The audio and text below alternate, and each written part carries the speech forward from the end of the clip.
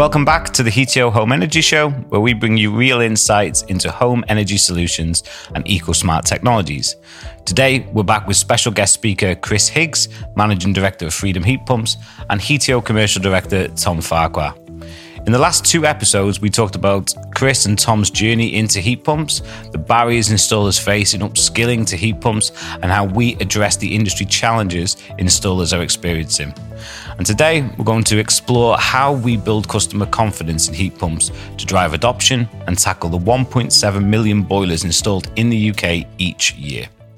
What can I do to save money on my energy bills? How can I save money on my energy bills? And I think that's where we wanted to chat with Tom around that. How when you're seeing these consumers coming in on this journey around generic energy saving, what can they do to move down that process?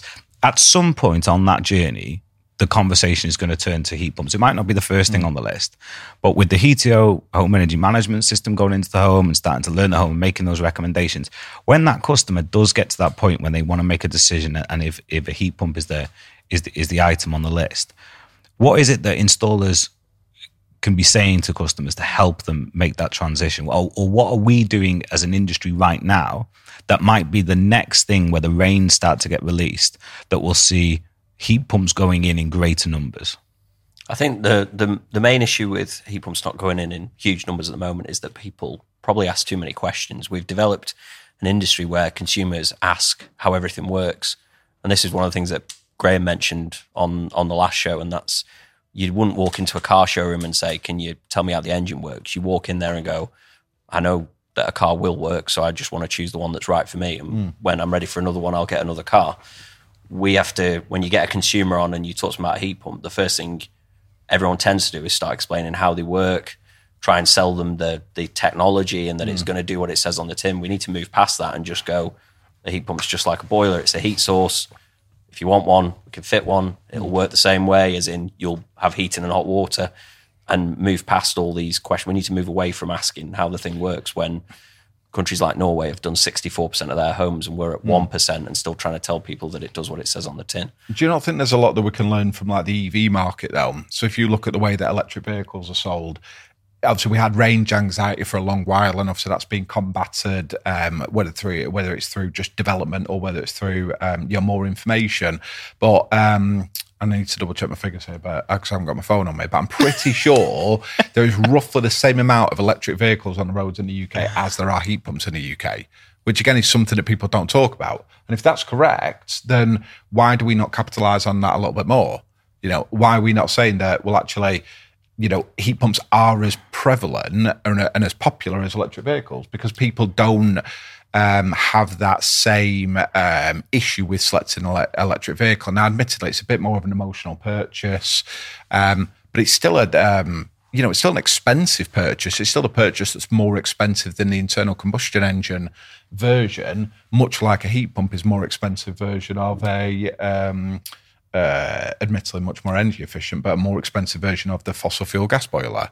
You know, so I think there's a lot that we can draw from the electric vehicle industry and try and take some of that marketing and promotion and the way that industry is discussed almost as this is just the next logical step. You know, let's not get, perhaps too involved in the vapor compression cycle, for instance. You know, but that's exactly. I think that's exactly it. If you, I was having some back and forth with a guy on LinkedIn yesterday, and he said that he was buying a house and he'd gone to view the house, and there was a heat pump at the house, and he asked the estate agent. He was blown away by the fact that the estate agent who was showing him around didn't know what the output capacity was of that heat pump. That does shock me. That's the shocks me why he's asking. Well, but this is it. You don't go to a estate agent and go, how big's the boiler? Is there a boiler? Well, it must work because you're not going to sell me a house. I don't think the estate agent would have known what the output capacity of the boiler was. That's what I'm saying. They shouldn't need to. Because But does that not show a lack of confidence in perhaps that end user has had a poor experience, or they know someone that's had a poor experience, or is it somebody? I mean, the heat pumps. Just like electric vehicles, they're following that same adoption curve that most technologies follow. And then all of a sudden, with electric vehicles, I'm sure the same people were asking the similar type questions. And then all of a sudden, Tesla come in and go, don't worry about that. Yeah, Just look how nice yeah. things are, or look what, and there'll be some slick, sexy videos that go out, and it'll just be when people start just calling them a green boiler. Yeah. And we just simplify it, and people just start taking them. But then people like that, potentially, they're more. Is it more a kind of an element of I'm going to show that energy that estate agent. Maybe they should. Maybe the energy. I believe the estate agent should know that. Yeah. So I'm going to ask this question because I'm going to prove to them my knowledge. Because that, in reality, nobody really cares about that. I guess so. I mean, obviously, we don't know the person. Being honest, because I'm an incredible geek, I wouldn't necessarily ask the estate agent. I wouldn't assume that they didn't know. I would just think, oh, well, I'm going to look at the name badge and then come back later and do a calc. God, that's really boring. But yeah, no, that's You've gone too far.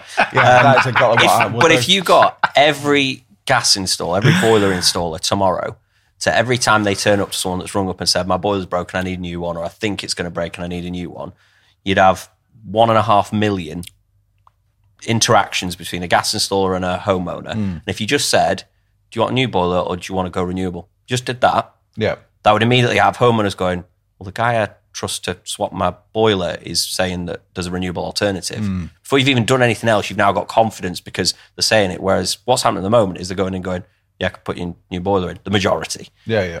Whereas if all they did was say, oh, there's a renewable alternative, immediately you'd start building confidence 1.5 million times every year. So what is their driver to do that? And if you're the installer, we've discussed this route that if an installer genuinely wants to get involved, the standards are being simplified. There's companies like Freedom that can supply with training, design, specifications, supply the components. So then, and then you may, so there's an opportunity for better awareness to consumers. And that's ultimately what happened with solar PV. The boom came with solar PV when consumers all of a sudden became aware that they could make an absolute fortune off this. It was like 2012 when the feed-in towers hadn't been cut and we've seen the supply chain go through the roof. So when we take that consumer side of things, then there's two sides to it, isn't there? We can either, the consumers can become more aware and they can be coming in asking the question of the installer. So there's a potential that industry and manufacturers, suppliers, just like Tesla have done, go out there and make this case to consumers, make them go to the installer and say, can I have one of those renewable boilers rather than the fossil fuel ones? Or as you say, the installers can be promoting that. Well, you're going to have to do both because if you did leave a one which is demand, all that would happen is they'd get a blocker because 120,000 boiler installers, 4,000 on MCS. The chance is every time you get someone, they're going to be like, I don't do that. Would that change if the installer... So if you pulled it today, you'd have a problem. And then you'd have to slowly... That's more and more. That's what they're doing, isn't it? But if that consumer comes in and goes to that MCS, goes to their local installer, the installer through the routes, through the simplified standards, there's a route there to take it if the installer is willing to engage it. Because I think if that consumer comes on and says, "I really want one of those boilers, I want those green renewable boilers," if the installer is looking for work or is maybe struggling for work, I'll tell you what, I'll take that away. I'm going to have a look at it and then circumvent, go through that process. But we know the majority of installers are perfectly busy doing boiler installations. So what is in it for the installer? And this is a question that it's been kicked around so much. What is in it for the installer to warrant them saying that customer's coming in, I've got plenty of work on, I'm not going to make any more really from my day rate of doing a boiler or where I'm doing a heat pump, and I could do heat pumps every day to the day I retire, boilers every day until the day I retire, and it's still going to keep busy. What's the reason why I'm going to flag up to the customer, or I'm going to take that inquiry off that customer? We get quite a lot coming through who just want to do what's perceived as the right thing, or what is the right thing, which is they want to migrate their business away from fossil fuels and they want to be installing renewable technologies. So that's one sort of tranche of customers that we deal with. But also they see it as a chance to operate in an industry with less competition. So they might not necessarily, as you say, the day rate may not necessarily be any different to what they would ordinarily be getting, but the competition is much less. So the conversion rate may be much higher. Okay. And it must be more interesting. We're using the terminology engineers. Yeah. If you're an engineer, you must be inquisitive. You must be interested in working with these different types of systems. So maybe there is there will be a natural drive there, but maybe the consumer drive hasn't hasn't happened yet. But what do you think about this challenge that if a consumer comes in at the moment, we talked about it on the show with Graham a little bit, but when a consumer comes in and they are faced with, as you mentioned before, Tom, this whole fabric first approach. I've gone on record and said I'm heat pump first, not heat pump only. I think there is an argument to say you do the heat pump and then you start to look at the other things as part of that engagement journey with that customer. But you could go one step further and I'd say it's heat pump first whenever it's possible. So if someone came along and went, I'm ripping my house apart, I want to put all the insulation in, obviously then let's insulate, as you should be doing with your boiler or any other heat source. But if they say, look, my boiler's broken, you either fit me a heat pump today or I'll go for a boiler, then you take the opportunity to get the heat pump in. You don't miss the opportunity because you wanted to do everything else, because to me that just makes no sense. And there is, and you can understand why there's a hesitation, and I would imagine there's, if you were to survey the MCS approved installers that are out there fitting heat pumps today, that will get quite a negative response, because I know when I've put it on LinkedIn, I've had the negative response. But that is because at the moment there is a purist view on heat pump systems about the higher the efficiency that you can get to justify the cost, and ultimately they can do it. And these systems should have been designed this way for such a long period of time. But none of those people have been advocating, fabric first approach before you put a new boiler in. Well, I'm sure they have. I'm sure there's people out there. But not turning down work and saying, I'm not going to fit a boiler. You don't. Sorry, no, not before, but yeah. Do you know what I mean? It's, well, we'll put a new boiler in. You should probably insulate. Might be some of them is what they say. Whereas heat pumps, you actually see people who are going around saying, I'll turn down work if you're not going to take a fabric first approach, change all your emitters, run at a lower temperature. So does that would that go in the same category or same bucket as we're talking protection? So we've got the MCS standards and the levels, how onerous they were, the requirement to go on a 3 to 5 day training course, annual audits of the installations, all these things that could, on one hand, be called a bottleneck to the industry, but at the same time, they also safeguarded the industry. We recognize that. And then from a design and specification perspective for systems, the RHI, the renewable heat incentive, you received more incentive the more efficient your system. Yeah. So again, another way of ensuring the but quality. there was a balance point. There was a really interesting balance point between what's it going to cost additionally to reduce the efficiency versus increase the efficiency versus what I'm going to benefit on the renewable heat incentive. And there was a real sort of cost benefit balance point that you had to sort of measure between the two.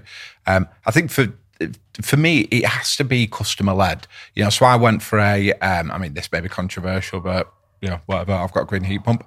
But I've gone hybrid with my installation. So I've retained my combi boiler, and I've got obviously a bright green, incredible Hulk looking heat pump.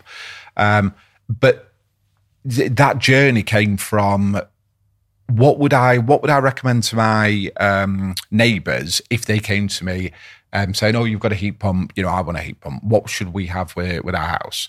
And I looked at it going, right, well, all of our combi boilers, because the houses are relatively new, they say 2 years old, these combi boilers.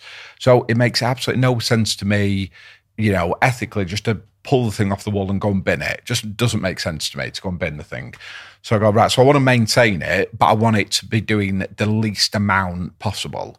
Yep. So then put my heat pump in. It's sized for the entire property, but now the boiler comes on for maybe 10% of the year. So the vast majority of my carbon emissions have been moved over to the heat pump and are obviously much more efficient, but I've not had to go through anywhere near the same sort of level of disruption that I might have had to do with a heat pump, with a full sort of engineered system. With that said, though, mine is very much I'm doing a phased approach on mine. So it's heat pump first, then it'll be cylinder this year, and then it might be RADs next year. It might be RADs this year and then cylinder next year. So I'm still going on that journey, but I think sometimes where we take that really sort of purist approach of everything's got to be done on day one, even someone as as dedicated to heat pumps as I am, I just moved into like my very first owned house like a couple of years ago. The idea of saying to my wife, right, I know we just bought this house. It's lovely, isn't it? And she goes, it's beautiful. And I go, well, I'll tell you what, we're going to start pulling radiators off. Are you married, walls. You're married, are you? I am married. Doesn't mention it. And how long have you been in the industry? 13 years. Cheers, Tom. So, so if I was to sit down and go, right, we're going to start, we've got to redo the pipeworks. We need, because I've got plastic pipework throughout the house. We're going to pull the radiators off the wall. We're going to install a cylinder. So the understairs cupboard is gone.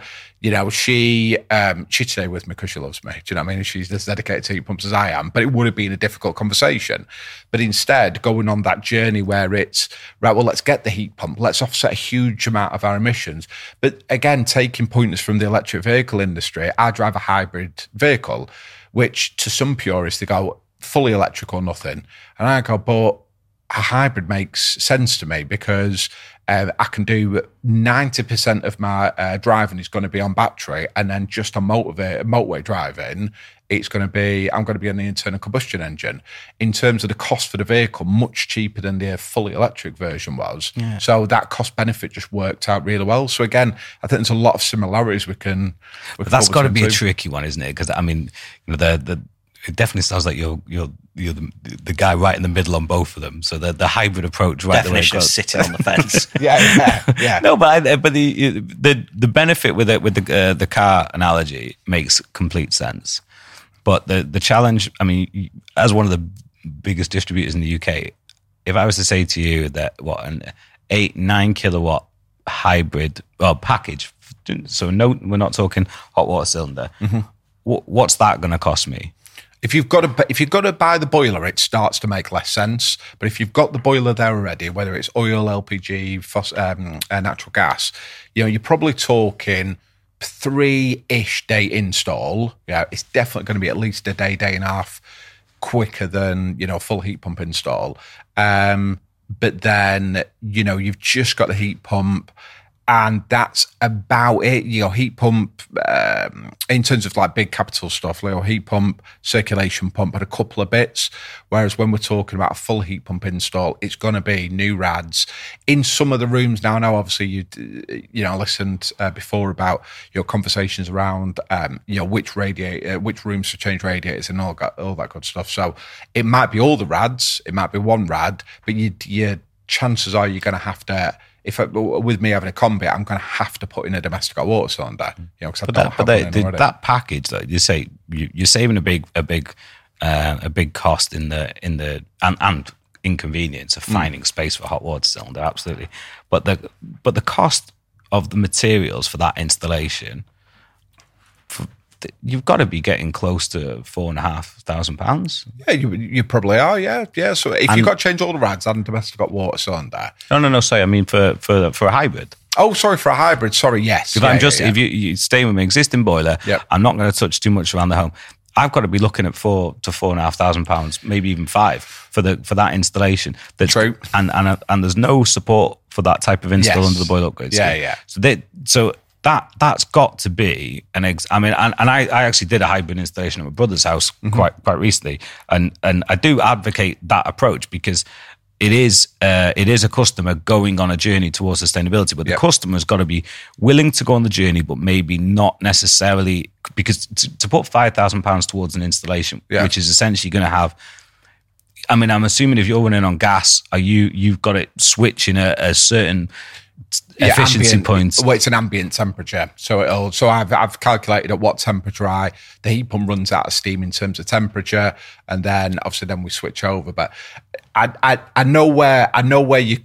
definitely know where you're coming from. I think the point is that there is no one size fits all. So just like the fabric first approach, again that's a one size fits all. Right, everything should be fabric first. You go, but if the government had done that from the beginning and said there's no one size fits all, we'd be in a lot better position. Whereas what happened was they said we need to improve all the housing stock at the same time as advocating heat pumps. So now there's a big misconception that heat pumps don't work in leaky properties. That's all you see everywhere. And I think it's important to say that a heat pump will work anywhere. If swimming pool heat pumps, I mean, you can't get leakier than a swimming pool. Do you know what I mean? The thing's got no roof on. Do you know what I mean? There's no cover over the top of the heat pump when you're in there. But if you're in there when there's a cover on, something's gone desperately wrong. Do you know what I mean?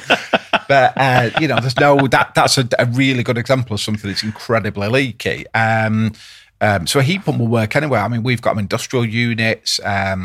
I know Graham was trying to spec one up for a living statue type thing. So to heat a statue up to like 37 degrees. So it felt like, you were touching some sort of your skin temperature.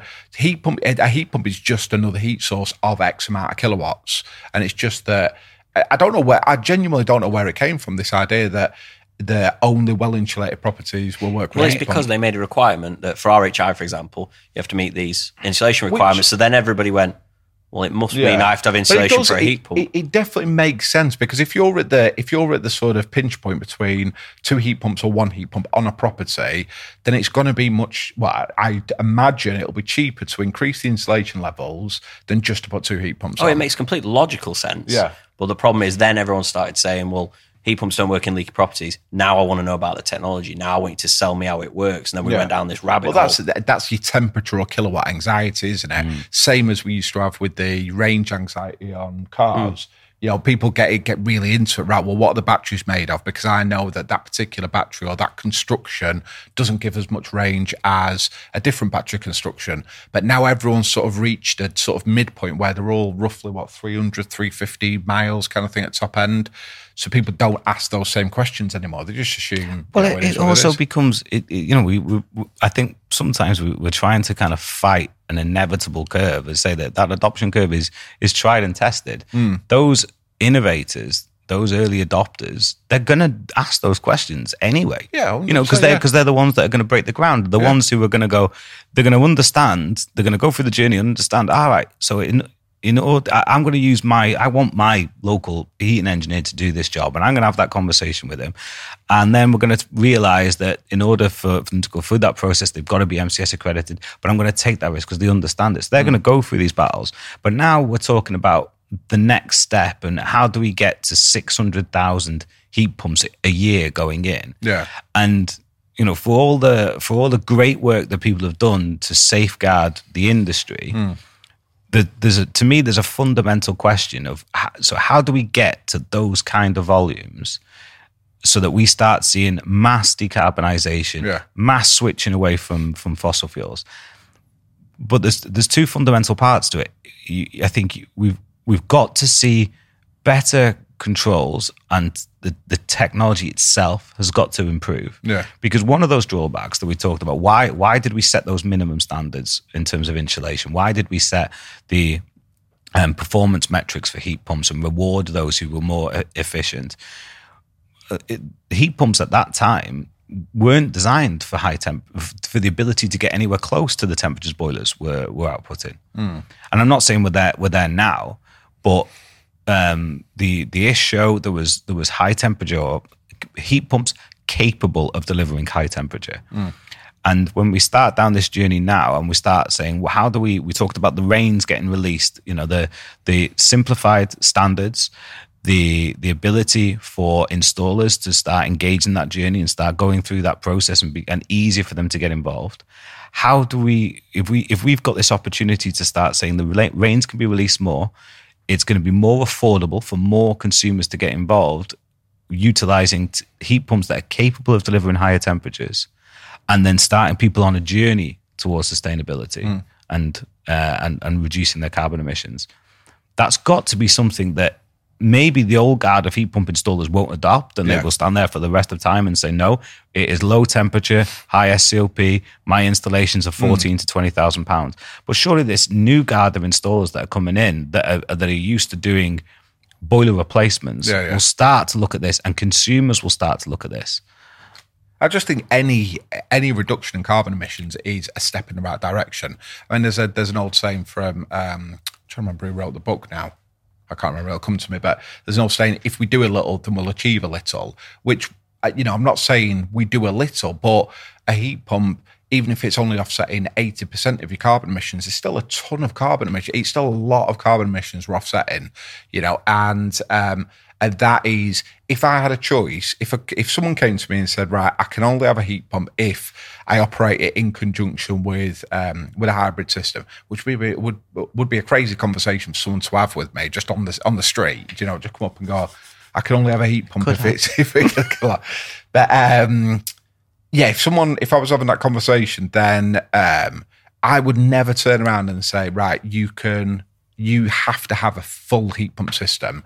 I'd say, right, what can we do? Is there because there might be a practical reason if they've got a low amp or relatively low amp sort of incoming supply, and they physically can't have two heat pumps. Well, you maintain the existing boiler and put a heat pump on. Well, that's still a hybrid system.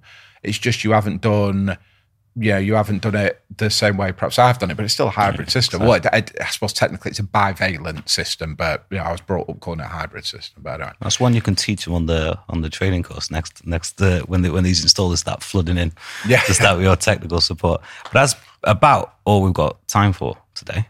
There is one point though that I wanted to make sure we covered. Back in April, we launched something called the Energy Challenge Group, which is a collective of consumers and members that have come together to address some of these challenges and suppose be part of those early adopters that are going on this journey. So in association with Freedom, and as Heatio as an MCS approved installer in our own rights, we are going to be offering the opportunity for one of our members to receive a completely free heat pump installation.